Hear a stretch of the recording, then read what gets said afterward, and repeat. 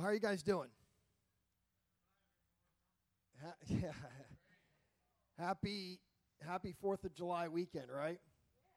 Yeah, my daughter said to me yesterday, I thought this was an apt description of this year's 4th of July. She said, it's kind of like a 4th of July. This 4th of July is kind of like if you're married and you and your spouse are in a bit of an argument, but you have to go to a public gathering and act like you're happy. You know, it's like this is a strange year, and it's a coronavirus and, you know, a political environment that's not so wonderful, racial tensions and all that, to be together on 4th of July and go, yeah, everything's great. It's not as easy as it always is, but it is definitely worth celebrating and remembering both the cost of and the value of our freedom, right? So let me just say, as I look at it, all of you, I can't stand masks. Just can't stand them at all. I'm going to hesitate to use the H word, but I really can't stand them. I can't breathe that well. They fog up my glasses. I haven't really used them much throughout this whole time, but now that it's been, mandated here in our area, I'll tell you that from my perspective, it's like a fifth level issue in terms of my perspective of my rights as a citizen. You know what I mean by fifth level? I'm a follower of Jesus first. I'm a husband second. I'm a father third. I have a calling as a pastor fourth. I'm an American fifth.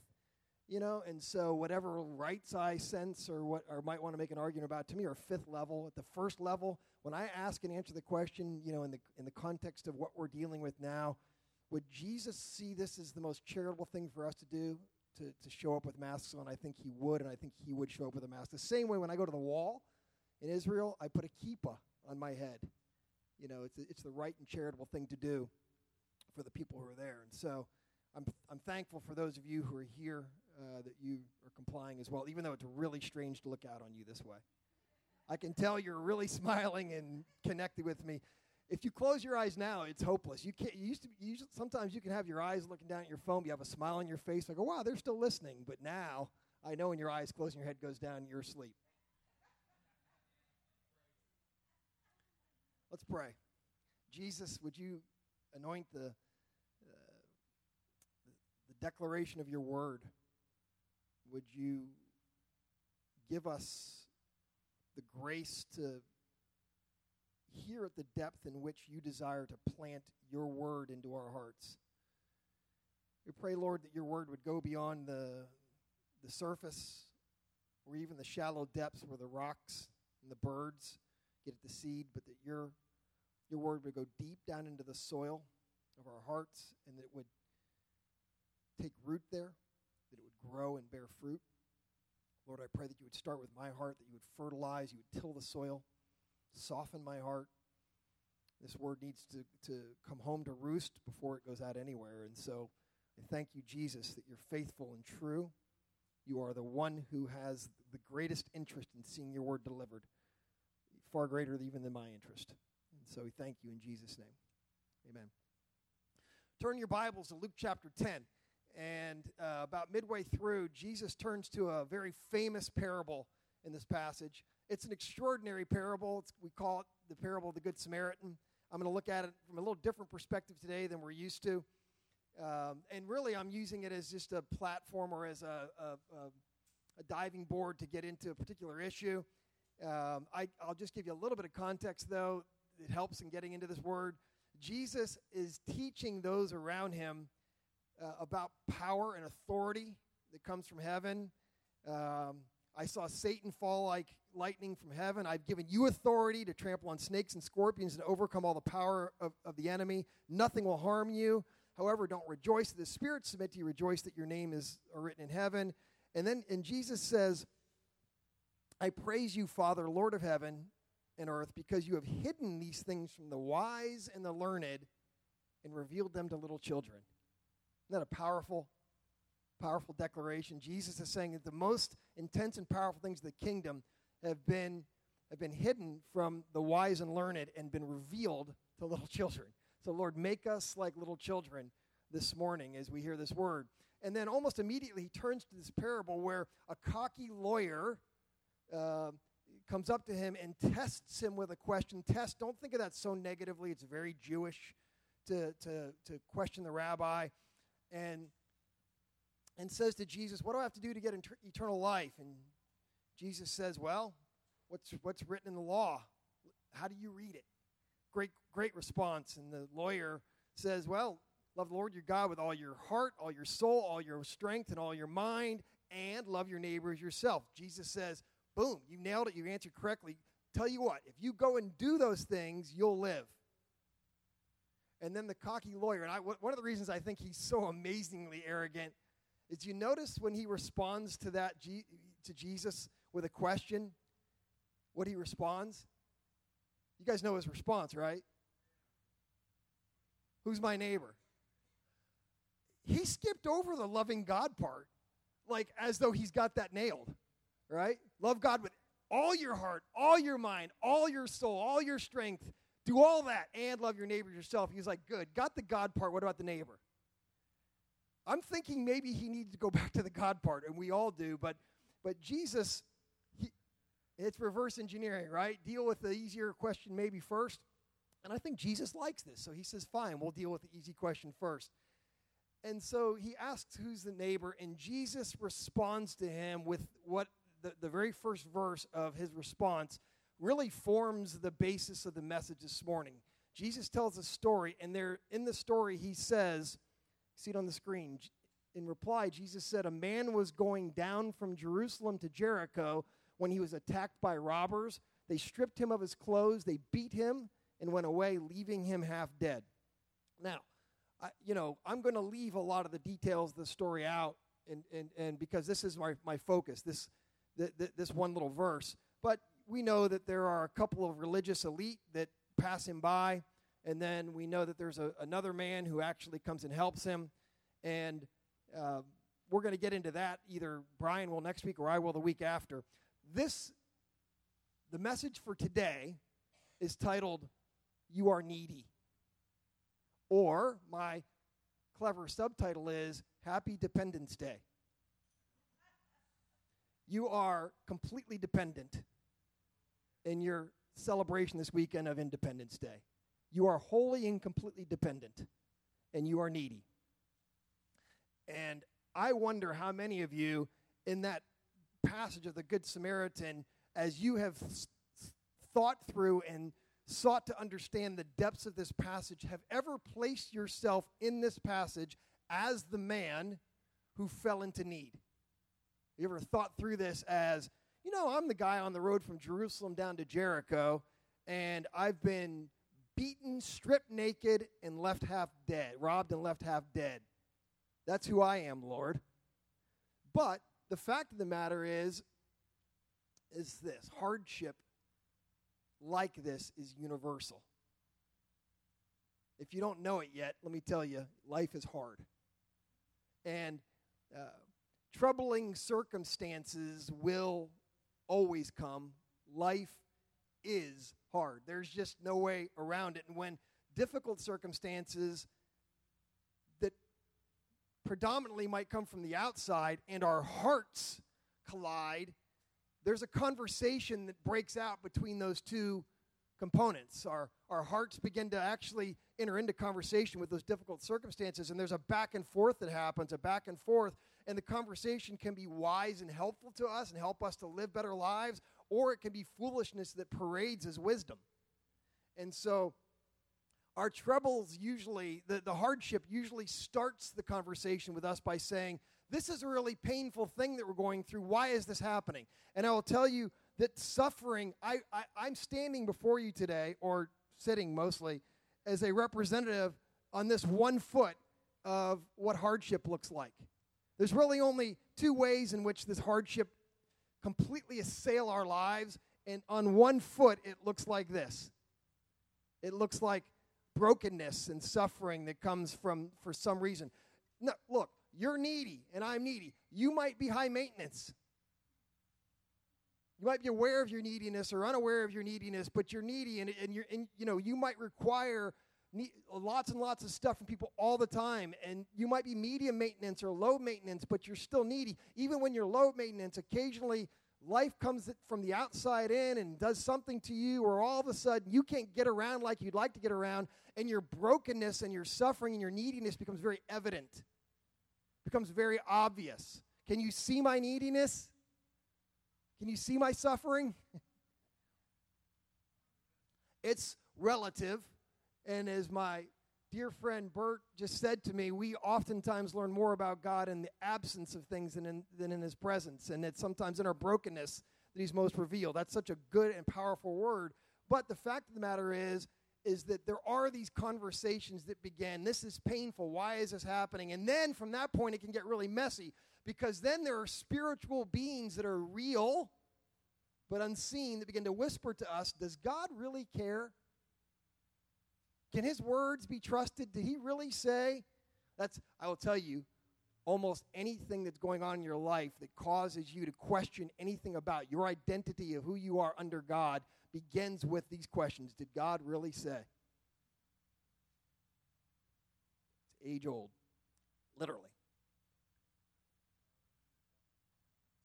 Can his word be trusted? And our hearts can either submit to those questions and we can adopt them as our own or reject them. And maybe our hearts begin to think about it. Maybe he doesn't really care. I mean, wouldn't a good father protect his children from these sorts of things and suffering like this? Maybe this man on the road, this guy on the road from Jerusalem to Jericho, everybody who studies this believes he's at least foolish. This is a very dangerous road. It's still dangerous to this day. Most times when you rent a car, the rental car companies in Israel don't want you to go on the road from Jerusalem down to Jericho. They want you to go all the way around to avoid going through this area. It's not a very safe place to this day. And for this man to have gone down there, presumably by himself, was not a very smart idea at the best. What he might have been doing where he fell into this trouble, who knows? Nobody knows. It's an argument from silence, but I'm going to suggest to you later there might be something else that was going on. But here's this guy laying there, maybe if he's conscious at all, beaten, naked, stripped, robbed of everything, thinking, where in the world are you, God? What have I done to deserve this? And meanwhile, in the midst of all that, maybe God himself speaks. And for us who live this side of the crucifixion and resurrection, you could condense his words back to us this way. Look to Jesus, crucified and raised from the dead. He is the crucified one who has suffered. He is familiar with everything you could ever do. He is the evidence of unfailing love in the midst of affliction. Suffering, your suffering, my suffering raises a lot of questions, but God would say to us that most of those questions, you're just going to have to trust him. His love is more sophisticated than our knowledge. His love is more sophisticated than our awareness of our pain. And our task in the midst of our neediness is to hear God's voice, to believe his word, and to follow Jesus when life is hard. How hard is it to follow Jesus when life is good? How hard is it to follow Jesus when life is hard? When he asks you to lay down things, to die to things, and to choose between his way and your way. How hard is it then? I'll tell you what your choice is at that point. You reject him, deny his existence, or you follow him. There comes a point in all of our lives where we choose to submit to who he is. This is the irreducible minimum of Christianity. Jesus is Lord. We can disagree on a whole lot of other stuff, but he has the right to rule and reign and say, this is the way it's going to be. He's the ultimate my way or the highway parent. But his way is good. And this is the choice that he gives us. So the back and forth continues. Our task, again, is to hear his voice and to follow him. Jesus says, and he's getting ready to leave, and he gathers his closest guys around him, and he says, look, guys, I'm going to tell you how life's going to be. It's going to be hard, but I'm going to go. Another one's coming. The Holy Spirit will comfort you. And then when he's basically done, he says, look, I've told you all these things so that in me you might have peace, because in this world you will have trouble, tribulation. Life is going to be hard, but take heart. Even though the world's going to give you trouble, I have overcome the world. So even though the world's going to battle you and hurt you, the world doesn't ultimately have any authority over you because I've beaten the world. The world in the form of the flesh and the devil.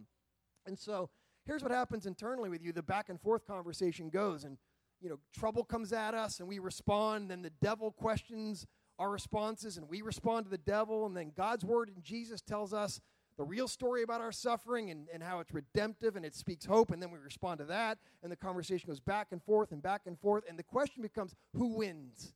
Who gets the final word in that conversation? I'm going to give you a clue about this parable of the Good Samaritan. The real point of this parable is not what we think it is. The real point of this parable is not simply to answer the question, who is my neighbor? And that we might realize that neighbors are like enemies or people like Samaritans.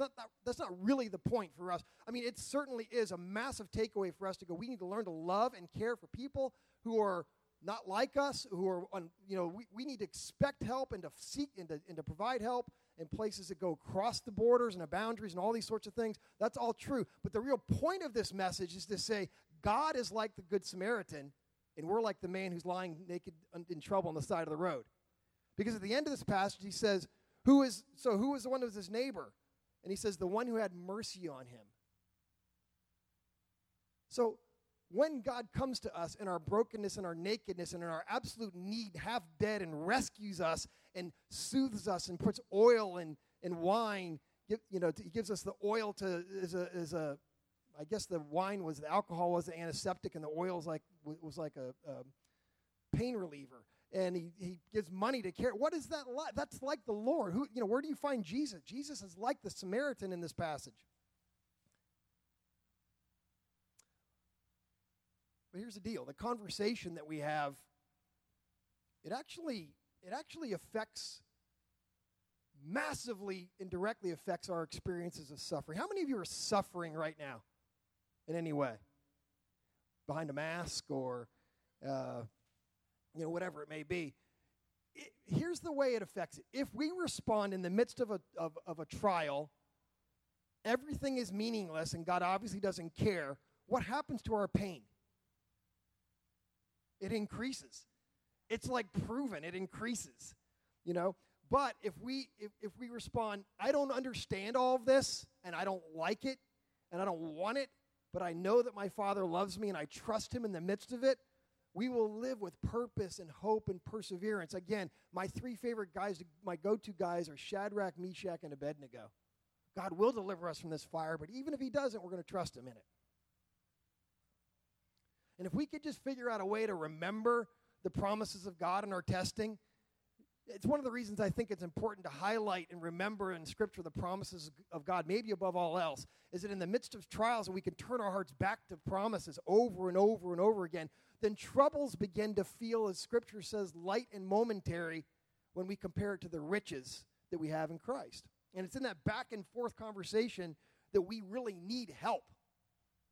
I mean, even those who look around the room, people who you go, I know so-and-so, they're really strong in their faith. But even those who seem strong in their faith can be left wobbly, like me trying to walk around right now. I'm 55 now. Last time I broke my leg bad, I was younger and stronger, even by just a few years, and going up and down stairs seemed easier. I'm way more wobbly now. And we can all be left wobbling by our sufferings, and it threatens things that we love, particularly threatens the things we love the most. Pastor Kevin's going through a series of, a podcast series in the Psalms. How far are you now? 15. He's not yet to Psalm 22, but when he gets to Psalm 22, pay close attention, because Psalm 22 is perhaps one of the greatest conversational resources for crying out to God for help in the midst of hardship or suffering. When he gets to it, listen to what he has to say. I'm sure it will be dynamite. Do you know Psalm 22? Psalm 22 begins, it's what Jesus cried out of the cross. My God, why have you forsaken me? Is that honest? Honest trial, honest struggle, but it quickly turns to, you are my ever-present help. You are the one who delivers me. And by the end of that psalm, it's a psalm of glory. And the best advice I can give you in the midst of trial or suffering, and I'm only talking about one leg of hardship right now. The best advice I can give you is keep talking to God instead of grumbling about him. And with his help, you will grow through that trouble. And when trouble comes and all the free-for-all breaks out, you'll be able to restore order. Write your own psalms. Write your own psalms. Are you having the youth do this when they're Are they writing Psalms? No. Write your own Psalms. Here's how you can do it. Here's a simple formula. Pour out your complaint to God. My God, where are you in the midst of this? And then, secondly, review God's promises and his faithfulness. Even though I feel you're distant and all this stuff, I remember that you have been faithful throughout the ages to your promises. And I trust that you will be to me. And then third, find your rest and comfort in Jesus. So Jesus, I know there are troubles in this world, and even if you don't deliver me from this trouble, I know you've ultimately overcome, and I will find my rest in you. You're my strong tower. Fourth, tell others that you know, so they can find comfort in the Lord. This is actually in the psalm I'm about to read in a little bit, exactly what David does. And then fifth, when you slip and you falter back into suffering, ask the Lord for help and start the process, and it's rinse, repeat, do it again. All right, so that's on one leg. I'm telling you, there are only really two massive issues that answer for almost all the hardship that's in your life. One would be suffering that maybe this is because of my own foolishness, like going from Jerusalem to Jericho. Maybe it's just an accident. Maybe it had to do with something wrong that I did. But it's this external form. The second form, well, let me say it this way. Suffering like this, it seems like my biggest problem. It seems like my greatest need is to avoid this kind of stuff, this kind of nonsense. But there is something more that actually causes greater damage and harm to my life in God than this, than the suffering that causes me to be wobbly. It's called sin. It's actually my greatest problem, and it's the thing that I need greatest help with. I need rescue from it. My greatest need is to be rescued from my sin. And the problem is there's actually a really intrinsic and clear link between these two legs. You know, this one, the one that's suffering, that's broken, that I can't use, and the other one that's the leg of sin. And here's how it works. When I'm suffering, and when you're suffering, it oftentimes exposes the sin that's in our heart in a way that few other things can. When our lives have no trouble, when we're living trouble-free, we can confuse our personal satisfaction with life with faith. We can think, man, things are going great, man. I'm living a faith-filled life. And we can think, God's good, and we're really pleased with him, when actually we're not really as much pleased with God as we are with the ease that's in our lives. But all of a sudden, some hardship comes our way, some suffering comes from the outside in, and particularly, especially when life remains hard for a period of time, that the allegiances of our heart begin to get exposed. I've grown impatient. I've grown short, because I'm tired of having this thing on. I'm worried that it's going to stay on here like it was last time for 5 months, and I begin to get anxious about that, and not getting better fast enough. And all of a sudden, the suffering that's in my life begins to reveal sin in my life that weighs me down, as Hebrews 12 says. And let me tell you something, sin weighs a lot. You agree? All right, so I need a couple of helpers because I can't do this by myself. So just a couple of helpers coming up here. Don't all rush at once. I'll put my mask on if that's your issue. How about, we'll let a young buck come. Well, one of you are young enough, but all right, just one young buck, fine, whatever. All right.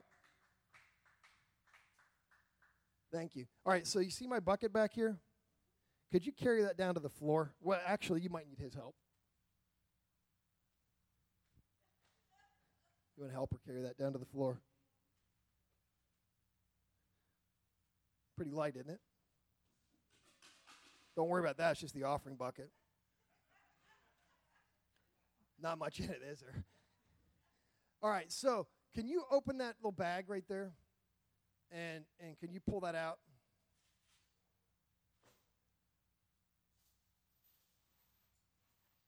Now, can you bring that over here and put that around my leg?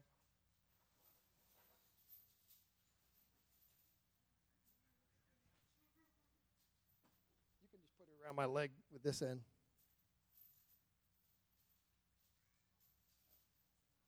There you go. Perfect. Now, can you take the other end and pull that rock out of there?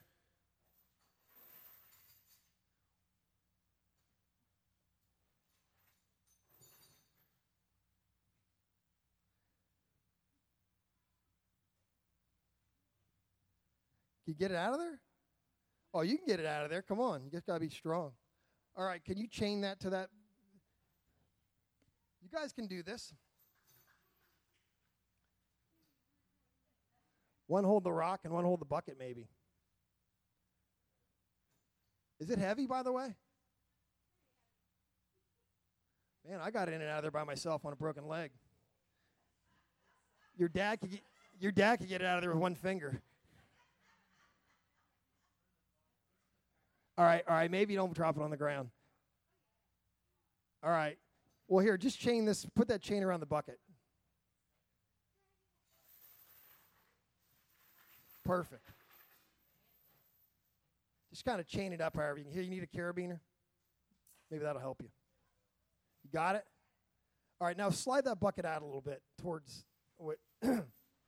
Perfect, right. No, that's good right there. Perfect. Oh, my word, you guys. There you go. Awesome, smart. Now here, come chain it on my leg.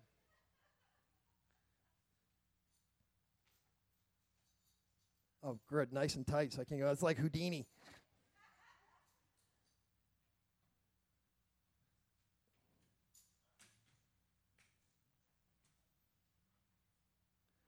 Perfect. Oh, good, because I don't want it to ever actually come off.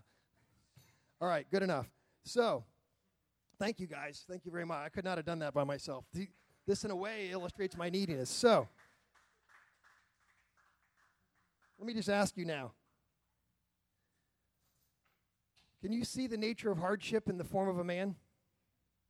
On one leg, I represent hardship that comes from suffering. And let's just say that the weighty sin that Hebrews 12 talks about is represented by that bucket, which I assure you, if anybody wants to come and check it out now. If I wasn't suffering so much, I could probably drag around that. In fact, I could probably throw that in a backpack and I could throw it under a coat and maybe disguise it from you. But the fact that I'm suffering and I can't get around so well means I can't really go anywhere.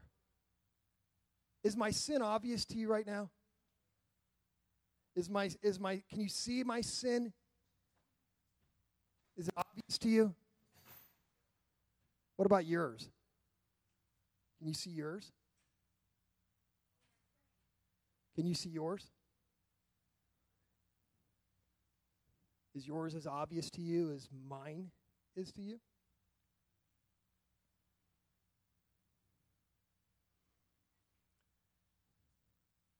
You don't have to have suffering to have sin, but I'll tell you that when these two things happen together, things can get kind of explosive. And I tell you, nothing will expose the heavy sin that's in our lives more quickly than when we have hardship that comes, when we enter into hard times.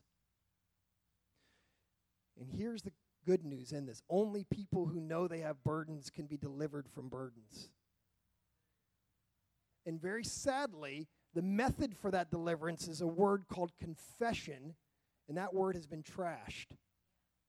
Because it's not really cool. It's not really politically correct. It's not even really, it's not a cool thing to talk about other people's issues or to talk about your own issues because we're really slow to talk about sin for fear that it could threaten our own fragile egos.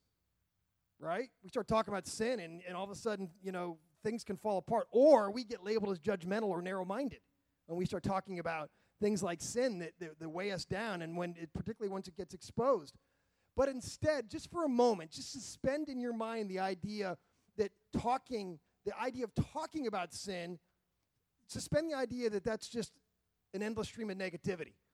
Can you do that for just a second? Like, imagine you're watching a movie where the lead character is a raccoon that talks. You're like, I know raccoons don't talk, but eventually you get used to it, right? So imagine that all the notions that you now have that talking about sin, exposing sin and talking about it is negative, and think about it as something good.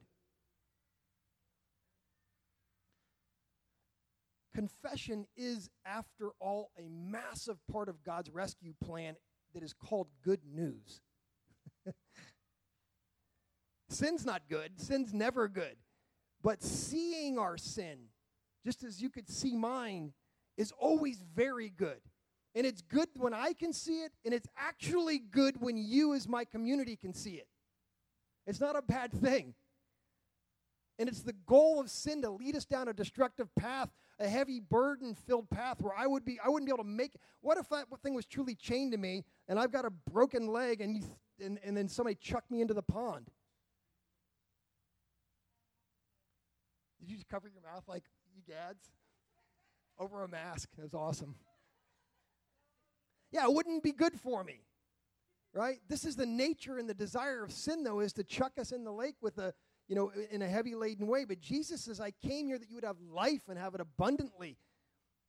And so when we see the weight of our sin, it helps us. And I'm going to tell you just a few ways it helps us. I'm going to zip through this quickly. One, when you see the weight of your sin, and you can come feel this after the service if you want. I wish it stayed on my leg the whole time, but honestly, it was hurting more than my bad leg. When you see the weight of your sin, it drives you to Jesus. When you begin to, it's actually the work of the Holy Spirit to help us see with the sin that's in our lives. And once we see it, it drives us to Him and for forgiveness. And that's a very, very good thing. He's quick to forgive. Jesus comes for sinners, He says, not the righteous. And when we have conviction of sin, it shows, it's evidence that we are alive and we're responsive. And conviction means that we can see, at least in part, ourselves clearly. And that's a prerequisite for being able to actually be honest about who you are in a real community. Is to be able to be honest about who you are before the Lord. So seeing the weight of our sin will drive us right back to the foot of the cross. That's a very, very good thing. One of the reasons that daily confession is a good, normal rhythm of your life. To come before the Lord in adoration and confession and thanksgiving and supplication. Secondly, seeing the weight of your sin brings humility. A Spirit-led awareness of sin always brings humility, not shame or humiliation.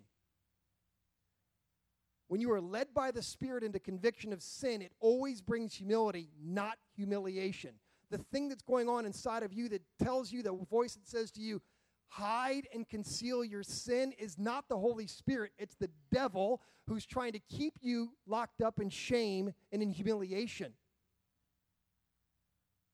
But when you are led by the Spirit into a place of confession and forgiveness, it brings us into a place of humility. It's humility that is a brilliant reflection of Jesus Himself. Jesus, even though He never sinned, was perfectly humble. And when we who are sinners throw ourselves at the foot of the cross and we're driven to it and say, forgive us, Lord, it actually makes us like Him in our humility. Think about the tax collector and the Pharisee. Right? The Pharisee stood there talking about how great he was and how thankful he was. He wasn't a tax collector. The tax collector stood a long way off and prayed and asked God to be merciful because he was a sinner. And Jesus says, for everyone who exalts himself, like the Pharisee, will be humbled, but the one who humbles himself will be lifted up.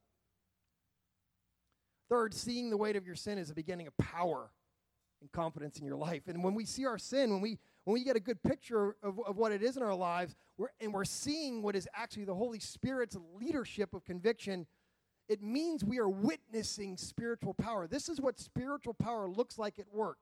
It comes in and exposes and conceals and shines a very bright light on our lives. We see the things, and people who love us can see things.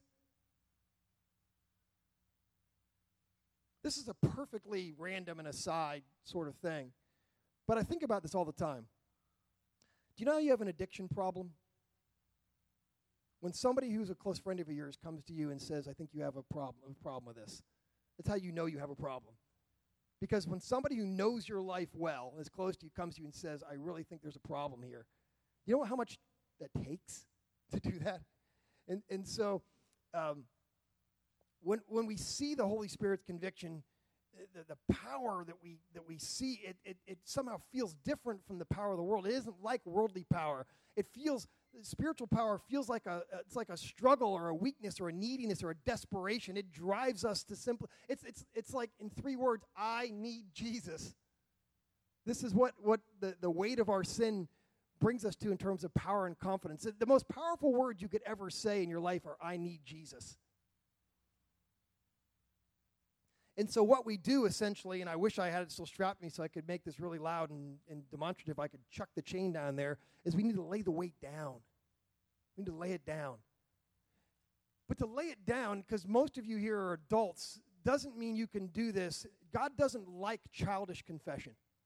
I'm convinced of this. You know what I mean by that? You know when you're kids and you get caught doing something and you're like, I'm sorry, okay? And you kind of and somehow you turned it back around on the person who's like your mom's like, I told you to clean your room, you didn't clean your room. You're like, I'm sorry, okay? And then you're like, you're trying to make mom feel guilty that you didn't do what you were supposed to do. Yolanda, you know exactly what I'm talking about. You're shaking your head. And you guys know exactly what I'm talking about too. And this is like, youth group stuff. Where you're like, you call somebody a name and then they're like, oh, I'm hurt. And you're like, I'm sorry, okay? Get over it. And you transfer the guilt of what you did wrong to the person you did it to. And when we do this to God, like imagine getting caught in a massive lie. You get busted doing something horrible. Let's just say you're a married person. You're caught in some form of unfaithfulness. And you confess in your anger, I'm sorry, okay? Like, I don't think that's very impressive to the Lord. When we confess our sins to God and to each other, and we do it in a way that is full of excuses or anger, it's unbecoming, it's hurtful. And to lay the weight of our sin down, it means we have to look more carefully at our hearts. Consider this as a guide. It'll be a while before Kevin gets there, so I'll just read you some of this. This is the 51st Psalm. When David was caught, had committed adultery with Bathsheba, have mercy on me, O God, according to your unfailing love, according to your great compassion. Blot out my sin, wash away all my iniquity, and cleanse me from my sin. For I know my transgressions, and my sin is always before me. Against you! And you only have I sinned and done what is evil in your sight, so that you are proved right when you speak and justified when you judge. Surely I was sinful at birth. He goes on and on and on and on. When we confess our sins to God, we're getting real about it. You might not realize what David just said, but all sin is personal. It's against God. It's against his character. Our sin says, I want my independence. I declare my independence every day. I don't want to be associated with you. I want more than you can offer me. I know what's best for me. And worst of all, this is the most scary of all, but this is exactly what James 4:4 says. When we sin against God, we say, God, I hate you. This is what James 4:4 says. We don't always know we're saying these things, but it's the nature of the heart. There's usually more going on down deep in the spiritual realm than we can see. And so let me cut to the solution. I have to really just broad brush this today because of time.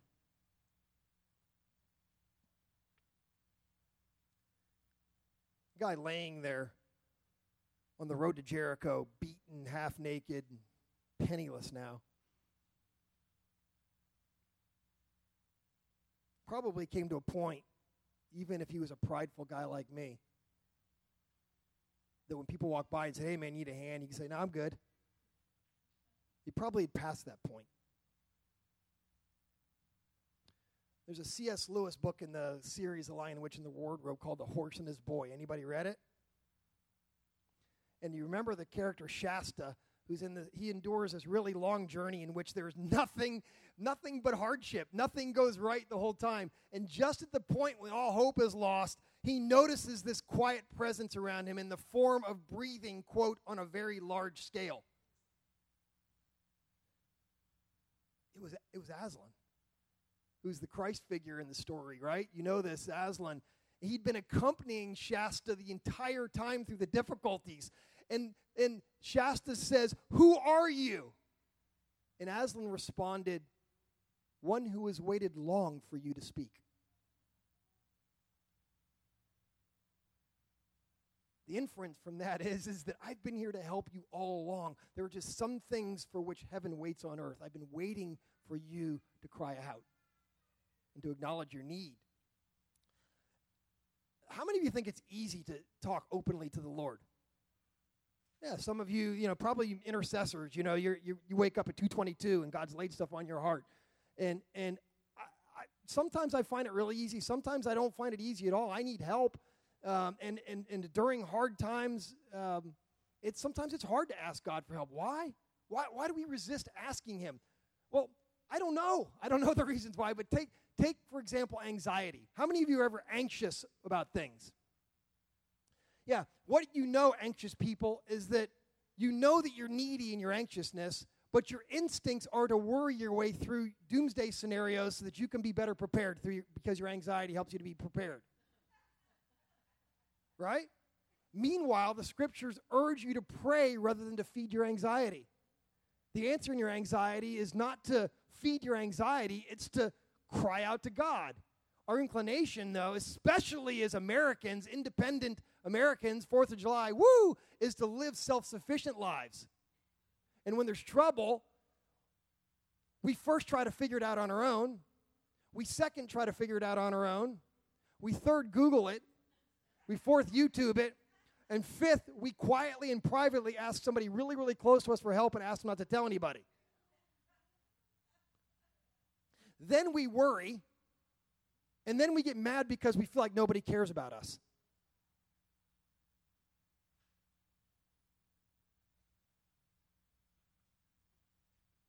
Sometimes it's not that. Sometimes we hide because we like our sin more than we love God.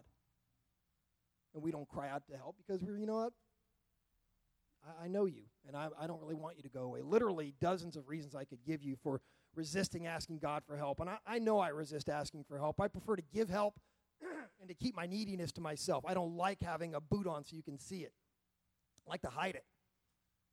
But crying out to God for help it's one of the most spiritual things you could ever do. Again, turn to the Psalms and read through the treasury of poems and songs that cry out to God for help in times of trouble. You could literally spend a summer in the Psalms with Pastor Kevin and learn a lot about what it means to cry out to God in our neediness. I don't think there's any greater treasury for what it looks like for us to appeal to heaven in the midst of our neediness. All right, in the interest of time, I'm going to move on. So cry out to God. Say help to God. Help, Lord. He's been waiting long for you to speak. Secondly, this one's really going to step on your toes. You ready? Say help to other people. Say help me to other people. Believe it or not, this is where it's really going to blow your minds. Doing that is a very basic building block of spiritual community. You build spiritual community by asking the community around you for help when you're in need. It's actually a basic building block. The basic way that Christian community is formed is not by me offering to help you. It's by you crying out in your need and then me being able to respond to that, or you being able to respond to my need. I actually learned this in the church planting world, that if you're meeting somebody who's unchurched, one thing you could do is you could go and ask that neighbor, could I help you mow your lawn? And you go, wow, the neighbor's like, Jeff's cool, he came and helped me. But even greater, when I go to that neighbor and say, is there any way you could help me? Could I borrow some tool of yours? What have I done when I say that to this neighbor? I've put myself in their debt. I've made myself poor and made them strong. And this is a basic building block in Christian community. And the truth is, asking other people for help makes asking the Lord seem easy by comparison, though. The Lord already knows that we're weak. He's just waiting for us to acknowledge it. He's been waiting a long while for us to speak. But other people, they don't know me that well, and I desperately want to appear competent and all good for the people around me. So I'm laying there on the road to Jericho, beaten half naked and stripped of everything, and I'm good. We don't see our interdependence on each other as a strength. We don't see crying out for help as something that makes us strong and honorable and a good friend. We see it as something that makes us weak and needy. But the truth of the matter is crying out to each other for help should be simple. And I'm going to give you a simple, basic starting place for crying out to help. Are you ready? This is so simple. I promise you, every one of you can do this today and go, that wasn't hard, and I'm off to a good start. You want to know what it is? Ask for prayer. Just ask another believer for prayer. It's so simple. It's actually, if we had time, I would come hang out at my house and we'll talk about it. We could talk about a rhythm of asking for prayer that's actually very redemptive, where you put your need out there, like, hey, I'm really tired. I'm not sleeping well because of this leg hurts me every night. And I pray that I get good sleep. And then secondly, I would say, so if you could pray for me according to scriptures, that I would find my rest in Jesus, that I would lay down my burden with him, and his yoke is easy. And I actually give you something specific that you would begin to pray spiritually over me, that I would find my joy in him or something like that. There's something so powerful in this. It's very, very simple. The simplest way to ask another believer for help is to just ask for prayer. The Apostle Paul wrote, brothers, pray for us. And if our desire is first and foremost to be perceived by the community around us as competent and in control, then we won't ask for prayer. What we'll do instead is we'll go to the local bar and get real.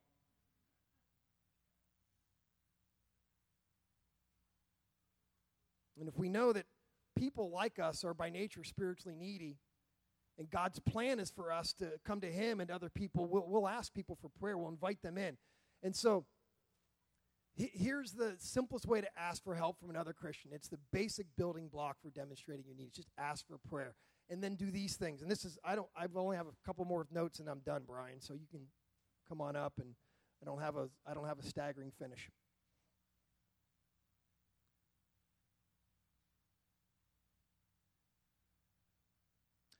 What if you did this, just as an experiment? Oh, let me just ask you this question. Is there anything at all in your life right now for which you need prayer? If there is, raise your hand. Okay. If there isn't, raise your hand. There's nothing in your life you need prayer for? Raise your hand. Well, that's an incredibly good problem. But the fact is if we spend a little bit of time and think about it, each of us would begin to recognize areas in our life where we're standing in the need of prayer.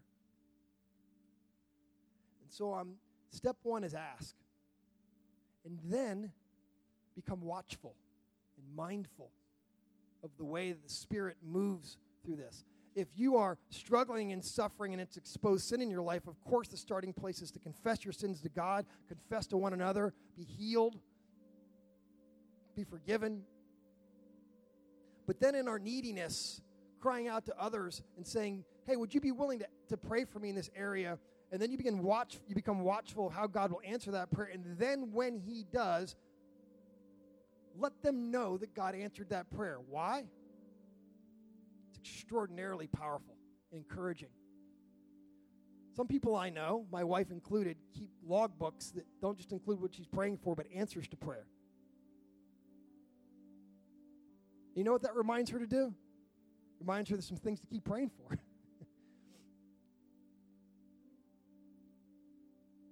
I believe that when we do this, when we are watchful and we let others know and we celebrate God's answers to prayer, it is like setting up a monument in Scripture. People would oftentimes set up a monument when God had moved and name it, like setting up stones on a riverbank so we don't forget God's mighty deeds. Bethel,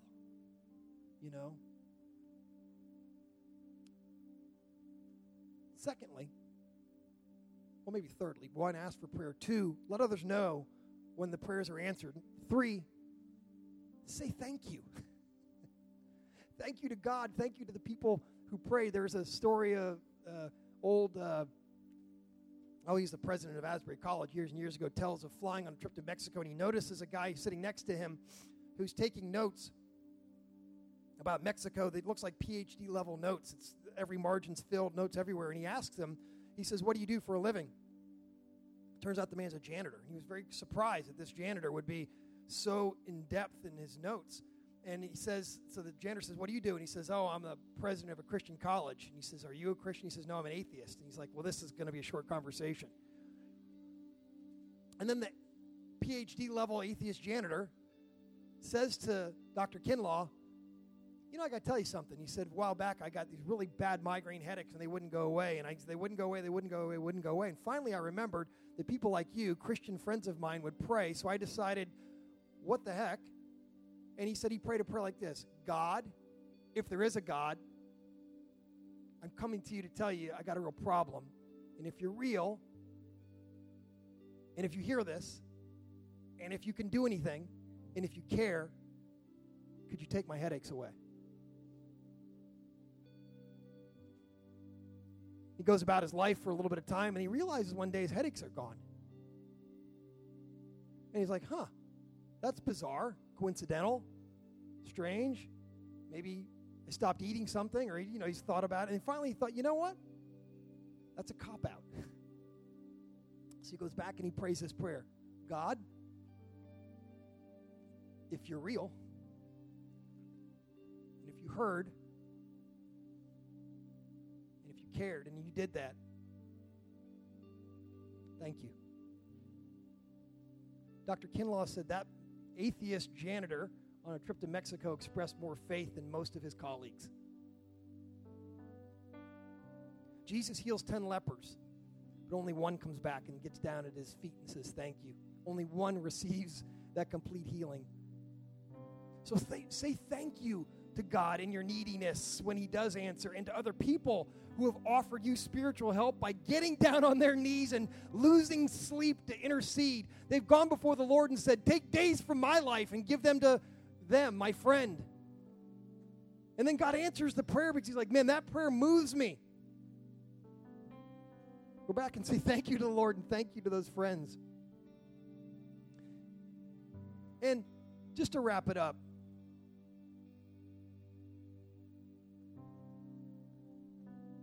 in absolute, complete transparency,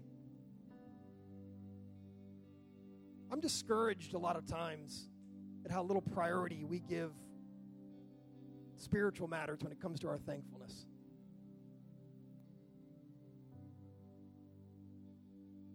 I hear people all the time express thanks for physical health or for a job following unemployment or something that we can see, and there's nothing wrong with that. What I'm saying is that I rarely hear people express thankfulness for the depth of answer to prayer in spiritual matters as compared to those physical things. And I believe that our spiritual matters deserve priority. I'm a follower of Jesus first. It's at a very, very low level that I really care, or I should care about God answering prayers about other things in my life. Like, what if I go out of this world destitute, penniless, poor, with nothing, but on fire for God? And here's why it matters. Here's why that matters so much. If our thankfulness in this life is grounded on things like the lack of coronavirus and getting along with people over racial tension and which president's going to win, if we are only thankful in the solutions this world can bring to this, the things that we can see with our eyes, which don't have any longevity, they're meaningless. The book of Ecclesiastes says it's like a vapor, these things. Someday we're going to have no reason to be thankful. Because someday we're going to be unhealthy. And someday we're going to be in need that the physical world, things we can see with our eyes, can't answer. And suddenly, and I've seen this, I've seen people who've died in faith. I just recently saw a man who was a good friend. I watched a man die in faith. It's a beautiful thing to see, and I've seen people claw their way into the next life. And this man that Brian and I were there when he passed away was reduced to nothing in this world. There was nothing left in this world for him to be thankful for. And if all we're going to do is be thankful for the things we can see with our eyes, there's going to come a day where we won't be thankful. And someday our thanks will turn to bitterness because we'll feel like we've been cheated.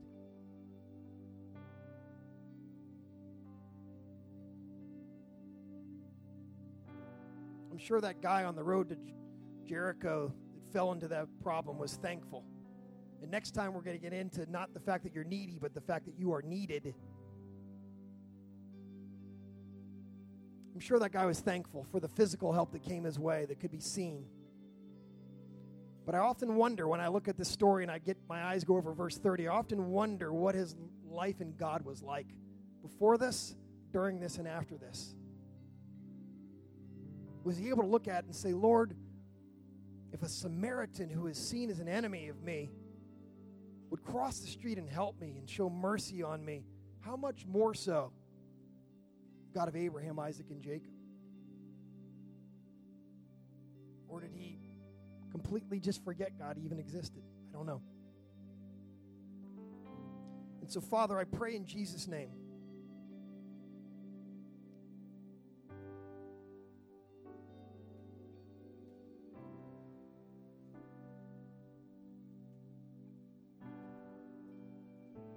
I pray for your Holy Spirit to create a place of safety and sanctuary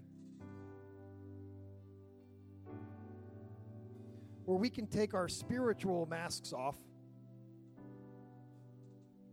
where we can stand up and reveal the cast on one leg and the chains on the other.